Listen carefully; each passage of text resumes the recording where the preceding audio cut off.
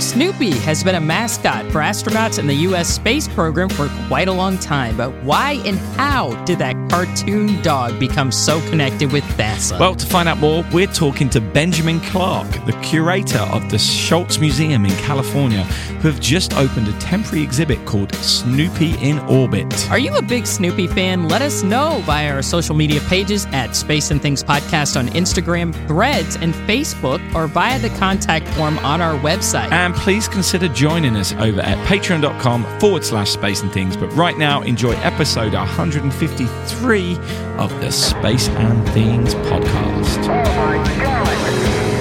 Unbelievable! Unbelievable, but is it right this time? You're listening to the Space and Things podcast with Dave Giles and Emily Carney.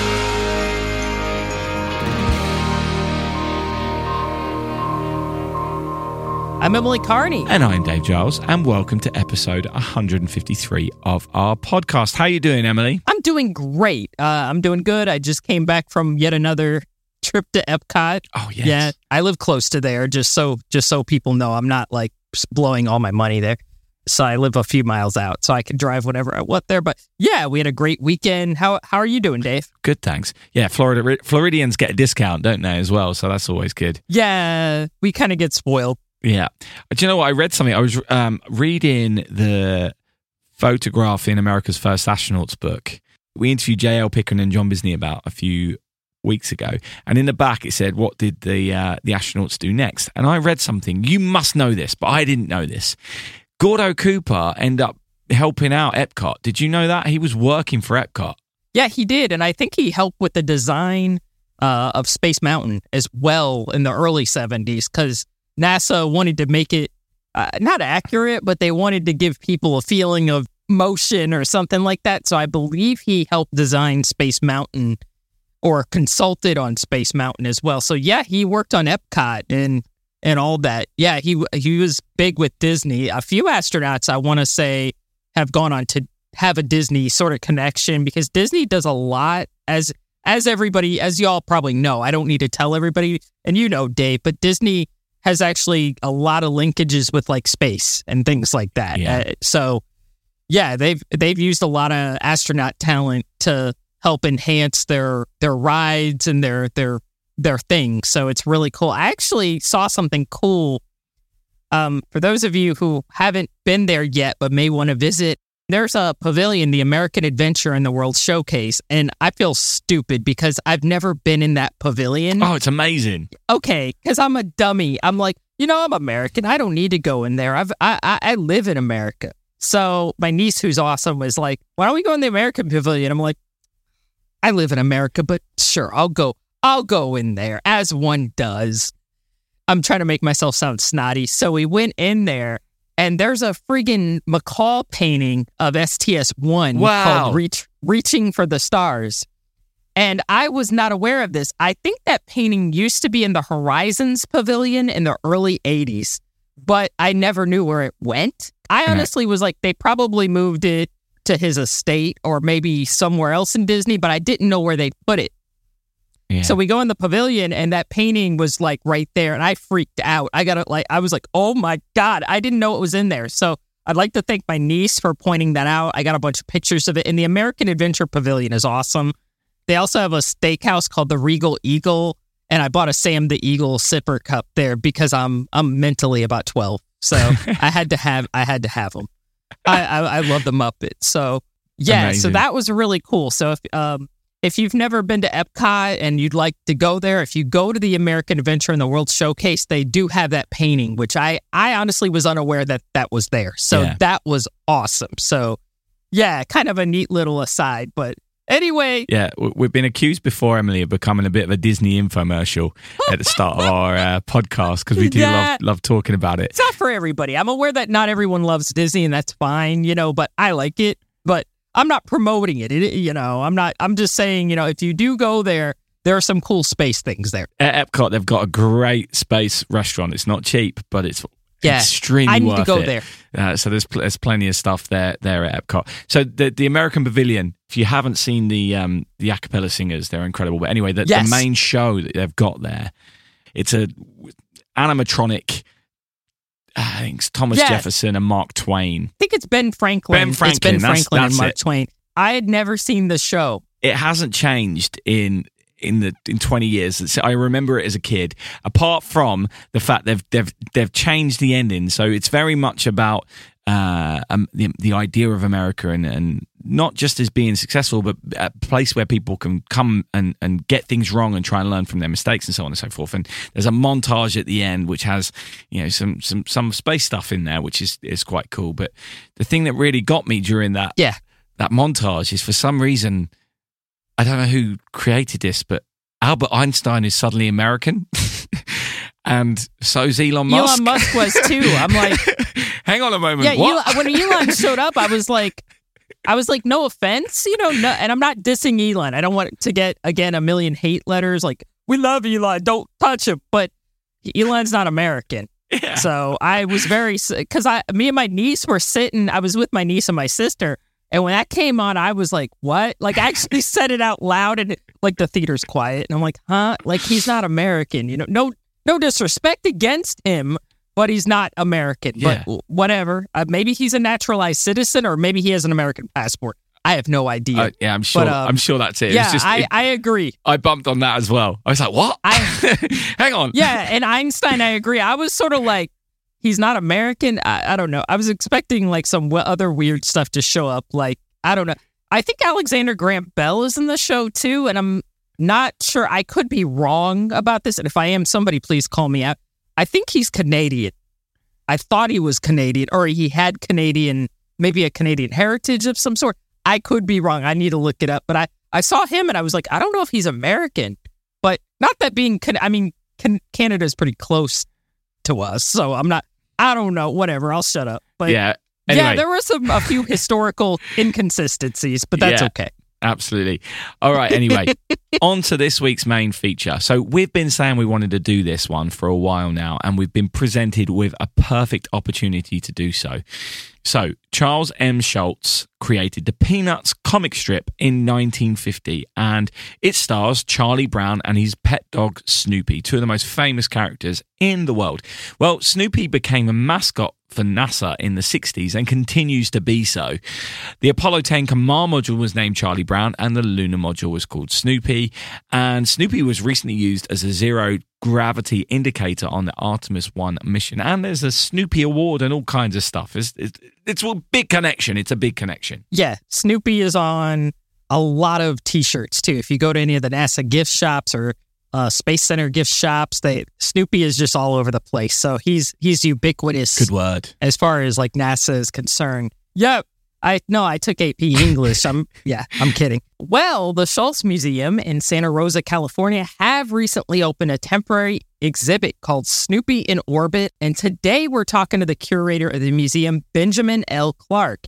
He's been working for the museum since February 2018, so we're excited to find out all about Snoopy in space. Every single place in the observable universe is either space or a thing. So this podcast is really about everything.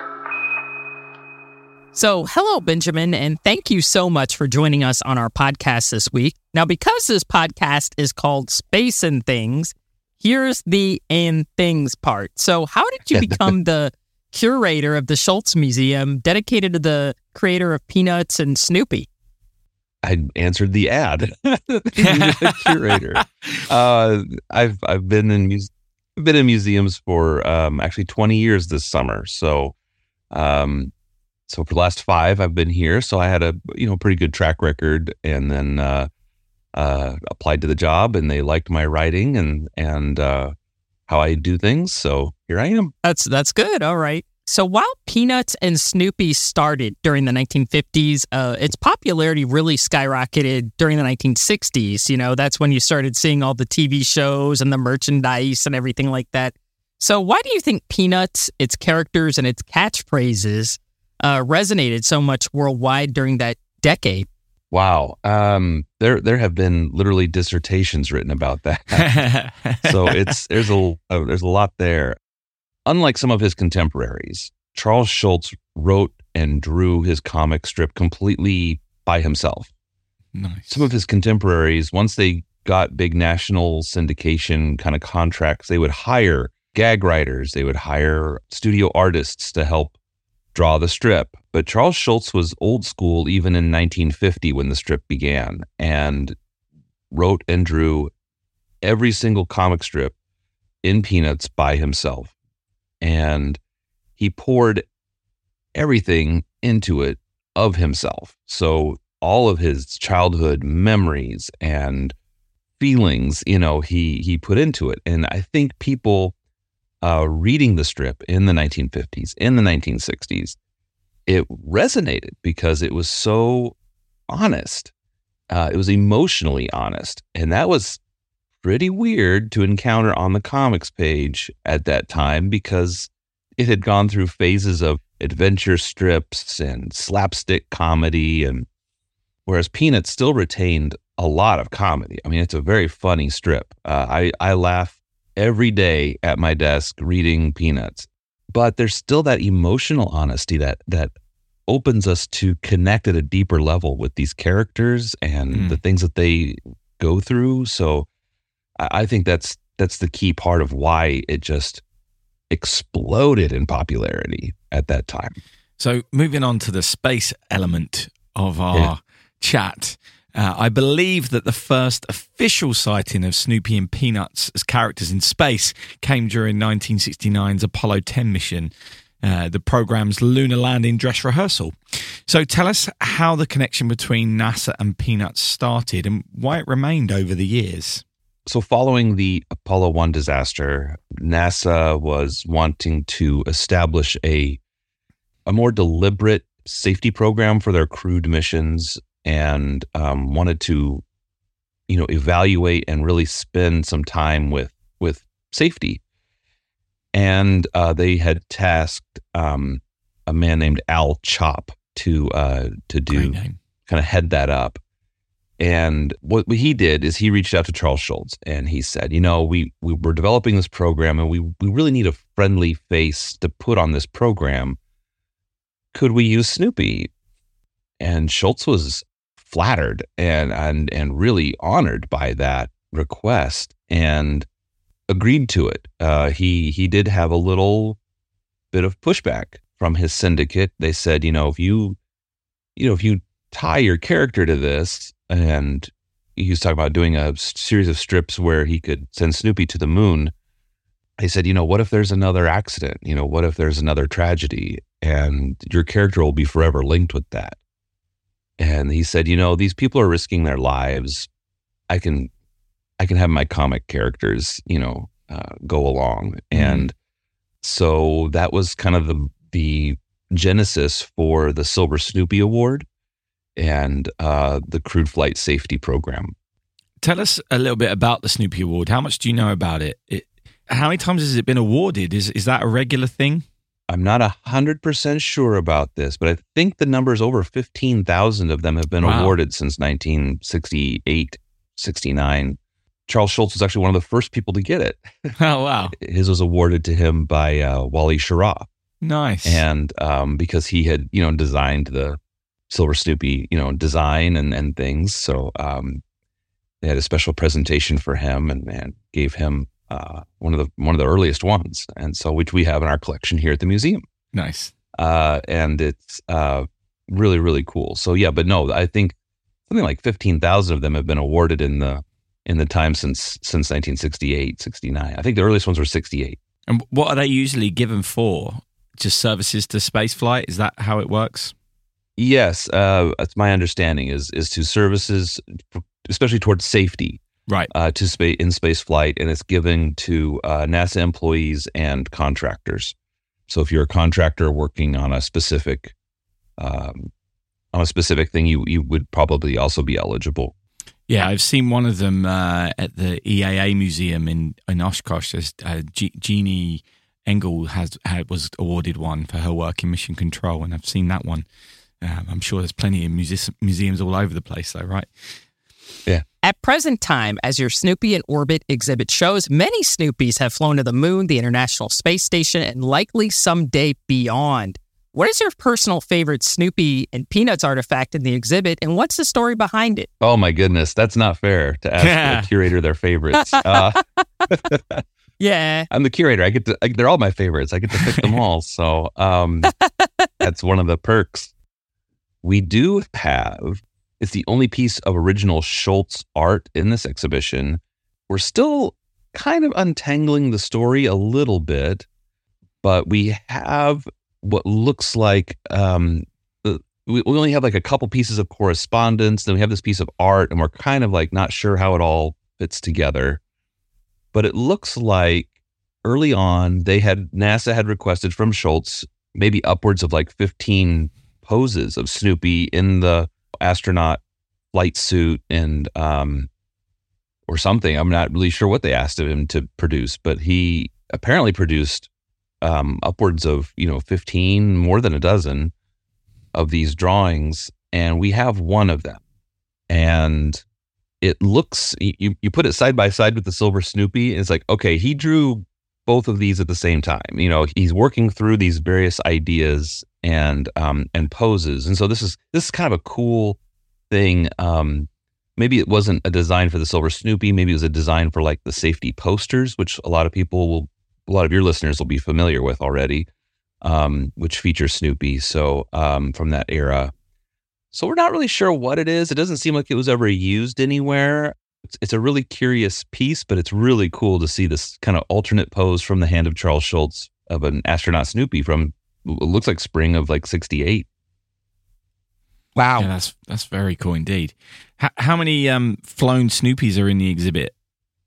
There are, counting the silver Snoopy of Schulz's, we have 4, but 3 toys. We've got a follow-up to that from one of our Patreon subscribers. Don Irwin has asked if there are any special tests that you're aware of that the materials may needed to have gone through to be considered safe for space travel. Yes, I do. In fact, it looks like some of them in the past have just been the commercially available Snoopy plush. So I don't know what testing they would have gone through to ensure that they were the safest selection to make.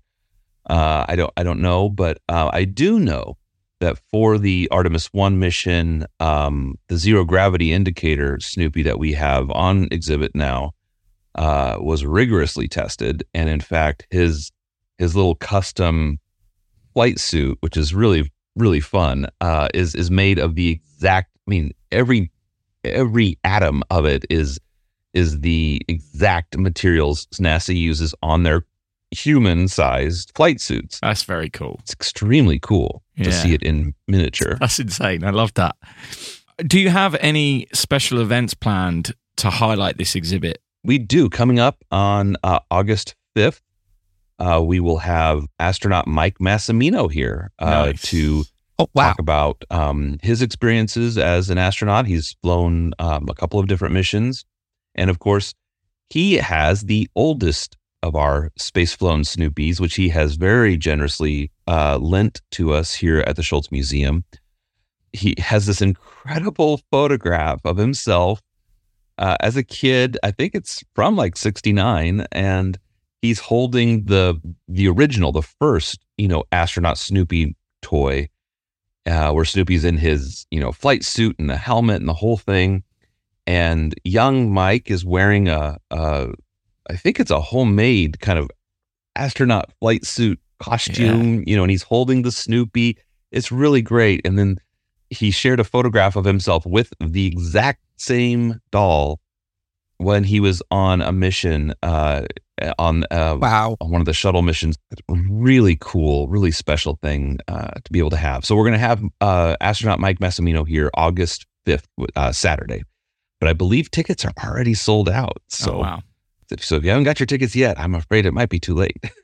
Yeah, that's a really special story. The one of him. I think it was his mum who made the spacesuit. It's in his book. It's a wonderful story, and the fact that you've got that in your exhibit at the moment, that Snoopy doll is pretty cool. Very, very cool. So Charles Schulz died in 2000 after ending Peanuts. but the comic strips, the books, movies, television shows are really still very much alive and accessible today. People still love it. So why do you think these characters, especially Snoopy, why do you think they still endure? It goes back to what I was saying earlier about Schultz's emotional honesty and his ability to kind of dig deep within himself and share those insecurities and capture those. He described them as small moments, and really it's like the pauses in between the words of a conversation. But he captures stuff like that in Peanuts. These things you think nobody in the world nobody in the existence of humankind has ever given this a thought. Anybody but me. But you know what? Charles Schulz did. And the thing is, a lot of other people do too. And I think a lot of people connect with that and with those characters. And Snoopy especially, so many of us, me included, we really identify, Snoopy is our favorite character, even though we know we are more like Charlie Brown. And we love Snoopy because of what he is capable of and his uninhibited nature. And we wish we could be like him. Absolutely. So how do people decide how Snoopy is used these days? When NASA now get in contact and say, hey, we want Snoopy as our zero-G indicator for Artemis 1, do the family get a say in that? Is there a trust set up? Or is it kind of out there for anyone to use these days? Definitely not around for anybody to use these days. There's a company, Peanuts Worldwide, which controls the use of Snoopy and the other Peanuts characters. And there's also Schulz Creative Associates, which Charles Schulz himself had set up. It's his studio. So the Schulz studio has a team of experts who review every single use of the characters. So if you see Snoopy on a lunchbox, Snoopy on school supplies, even the zero gravity indicator, specially custom built for NASA, it all gets reviewed by people who are deeply, deeply aware of these characters and the standards Charles Schulz himself laid out, how his characters are to be used. And yes, the family is involved with the studio as well. And so there are standards in place, which is why you don't see Snoopy on absolutely anything and everything. That's why the products are reviewed and are good things. It's not junk. And the way sometimes you see licensed characters and the art's flipped the wrong way and it's actually licensed and things. And you just kind of go, man, who's reviewing this? But they actually do have a team of people who do that. And you may not know the answer to this, but Don Irwin also asked if there are plans for Snoopy to go on more Artemis missions. Is that connection between NASA and Snoopy going to endure? The relationship with NASA is ongoing with Peanuts, so I wouldn't rule anything out. I don't know of any specific plans at this time, but I am not the first person they call to discuss these things. So I really hope Snoopy can go even further. The Snoopy that traveled on Artemis 1 is now one of the furthest traveled human-made objects. I mean, it's just incredible that he's gone something like 1.4 million miles, and I hope Snoopy will continue to find new frontiers for us. Well, thank you so much for joining us, Benjamin. We've really enjoyed learning more about this connection between Snoopy and NASA, and long may it continue, in my opinion. And we wish you all the best with the exhibit as well. I believe it's running until January the 14th in 2024. That sounds right. So plenty of time for people to get out to Santa Rosa to check it out as well. So yes, please do. Yeah, I'm in California in October, so I'll try my very best. This is the Space and Things podcast with Emily Carney and Dave Gillis. Firstly, Benjamin has a wonderful voice, and I just want to say that because it was a pleasure to have him on in my headphones. And I find this whole connection between Snoopy and NASA fascinating. And I loved it when he said that there was some pushback about the connection because people were advising Schulz that if it went wrong, it could kill Snoopy. You know, the reputation of Snoopy could also be tarnished. And I love that Schulz's response to that. When something is successful, you forget that something may have been a risk at some point. And something as simple as connecting a fictional character with a space program seems really innocent, but actually it was a big decision well, perhaps it wasn't a big decision, but it certainly was a decision which some people divide Schulz against. And that's quite fascinating, isn't it, when you look back? Yeah, and I think it was a brave decision for Schulz to associate his comic strip with the space program, because as Benjamin said, and as you said, the Apollo 1 fire happened in 1967. You know, not long after that, Snoopy was being sort of connected with NASA, and it was kind of becoming NASA's unofficial mascot, I guess you would say. People probably don't remember now, or if they don't remember, they're not aware of it because they may have not been alive back then. But there are people who are like, we need to end Apollo. We need to not go to the moon. It's too dangerous. We don't need to take any risks anymore because people are dying.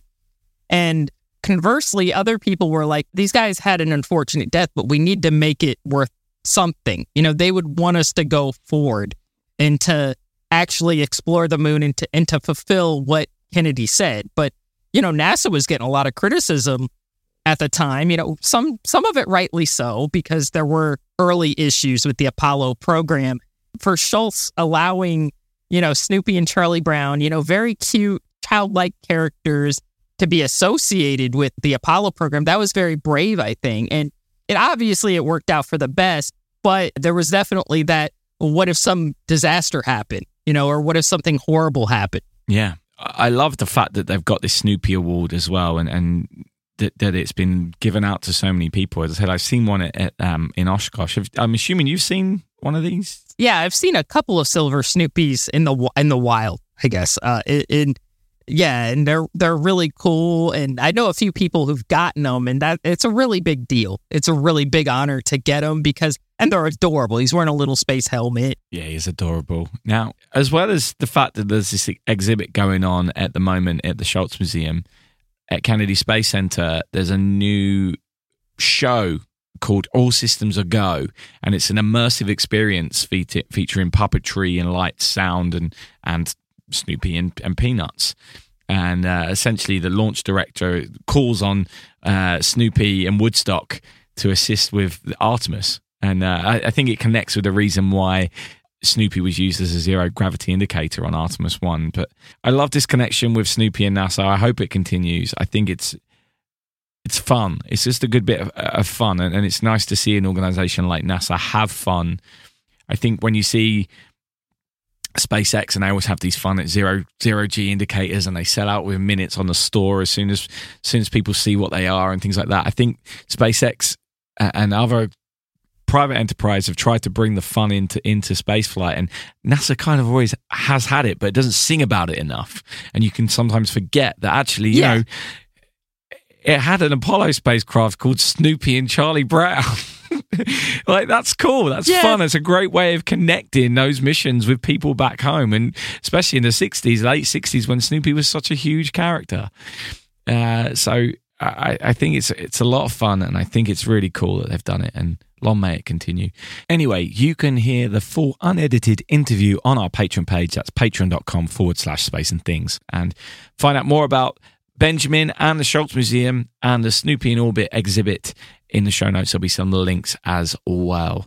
And as I said in the interview, that exhibit is running all the way until January the 14th, 2024. You're listening to Space and Stuff. What was that? Space and Things. You're listening to Space and Things. So, Emily, what's caught your eye in spaceflight since last week? So, a couple episodes, I think, ago, I talked about the Aeolus, the European space craft that was sent into space in 2018 to monitor Earth's winds, and they were going to do a controlled re-entry of it. On Friday, July 28th, the Aeolus spacecraft did re-enter Earth's atmosphere around 3 p.m. Eastern Daylight Time, according to Space.com. And it re-entered over Antarctica. So there was a controlled re-entry as planned. I believe this is one of the first times this has ever really been done for a satellite, which is really cool. I believe Chris Hadfield did put up a video of what he thought was the Aeolus re-entry, but I believe that was not the real re-entry, unfortunately. I don't know if they have actual video of the re-entry or not. So if there is, that's cool, but I don't think that's it, unfortunately, which kind of stinks because I was kind of like, wow, that looks really cool, whatever it is. But so Aeolus did successfully re-enter the planet. I believe the ground controller sent a series of commands to the spacecraft, and they safely put it down over the Antarctic. And to my knowledge, the spacecraft just burned up. It didn't, there were no heavy parts that impacted the ground, or there was no, I hate saying this, there was no Skylab type, event where, stuff was, impacting the ground and hurting people, and especially because Antarctica is very sparsely populated. There's not many people there. So that happened on Friday, July 28th, and that's pretty cool. Another thing that happened in the last few days, this story just broke today, was that NASA has lost contact with Voyager 2. Voyager 2 lifted off almost 46 years ago in 1977. It's a little bit old. It's a few months older than I am. But I guess what happened, according to the BBC, last month, the spacecraft tilted its antenna to point 2 degrees away from Earth. Oh, my God. So that's all it took was 2 degrees. That's all it took was 2 degrees, and it was like, nope, I'm out. So as a result, Earth is not receiving, the satellite is not receiving commands, and we're not getting any data from it. So according to this article, NASA says it hopes communication will resume when the probe is due to reset in October. And also, according to the article, just so you are aware where Voyager 2 actually is, Voyager 2 is more than 12.3 billion miles, which is 19.9 billion kilometers from Earth. It is traveling at an estimated 34,390 miles per hour, which is 55,346 kilometers an hour through interstellar space. So that is where it is right now. That's a very long distance away from Earth. I believe this is one of the furthest, if not the furthest. I'm not sure if Voyager 1 is further out. I think Voyager 2 is further out, but I could be wrong. Yeah, it's very far away right now. And of course, it explored the solar system, most of the solar system, from 1979 through 1989. Hopefully, they'll be able to reestablish contact in October. But yeah, that's all it took was a 2-degree deviation pointed away from our planet. I mean, that kind of tells you how small things are, like how you have to get things 100% right. Anyway, I hope the person responsible for that is not fired or is not in too much trouble. I know I'm praying that the poor person who did this is not consequenced for it, because stuff does happen. And, one day the Voyagers, I hope not in the near future, but they're going to be retired eventually. I mean, you got to think of it. 46 years is pretty amazing for anything to survive in that environment that long. Like, my mind is blown that it's even transmitting at all at this point. That is what has been on my radar this week. And like I said, hopefully when when NASA reestablishes communication with Voyager again, hopefully in October, we will post a follow-up. Absolutely. So, Dave, what has caught your eye this week? Not too much. I've been a little bit busy, so I haven't had my eyes on the news too much. But I did Euclid's first images. I don't know if you saw this. So this was we briefly mentioned this last month. This is an ambitious telescope of the European Space Agency, which has also gone out to the same Lagrange point where JWST is. And the idea behind this telescope is that it's going to uncover the dark universe and find all the dark matter in the universe. And it's sent back its early commissioning test images, and just like some of the JWST images we've had, they're just breathtaking. So I will post a link to them in the show notes. Also, there's been a fair few articles over the last few weeks gone up about training for the Artemis 2 mission. And the crew have had their splashdown training, and there's been a few images coming out from that. And when that crew was announced, we said we hoped that we got taken along from the journey. And it's great to see that these articles and images and stories and interviews about what's going on is all out there. Whether it's reaching people or not is another thing altogether beyond hardcore people like you and I. But it's great to see this, and it's good fun. Like the splashdown stuff, again, some of my favorite Apollo era images is stuff of them doing their splashdown training. This isn't being done in swimming pools like in the back of a hotel like they were doing back in the Gemini days, but Mercury Gemini days. But wherever they could. Yeah, exactly. But it's still cool to see this the next level on from, well, a few levels on from those Apollo era days. So that's kind of what's caught my eye. Also, another country has signed the Artemis Accords. And I'm always fascinated to see where we're up to with this. It's 28 countries now have signed up, and the latest one is Argentina. Still no China and no Russia, and that's unlikely to ever happen. But the Artemis Accords is this new international agreement which the US is trying to get as many countries to sign up to about how we explore space peacefully, in essence. And it's, I'm so dubious about these kind of things with how, whether people sign up to this or not, is it really going to affect how countries act in space? A lot of these countries aren't even in space. Yeah. But alas. I understand. I sort of feel the same way because, like, I look at treaties and accords. They're cool and they're a neat idea, but you can sign a piece of paper and be like, okay, I signed this piece of paper, but I'm doing something else. I'm doing my own thing. Absolutely. Yeah. It's a lovely idea. I love the idea behind it. I love what is actually in the Accords.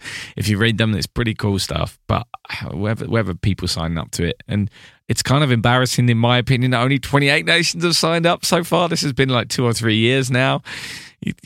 It's not a lot. It's not a lot. Yeah. But anyway. No, that's not a lot. There's a lot of countries. So, yeah, I agree. Anyway, on a more positive note, there was a cool Falcon Heavy launch this week, and I will put a video of that in the show notes as well, because Falcon Heavy launches are always fun. Yeah, I completely missed it. I'm embarrassed.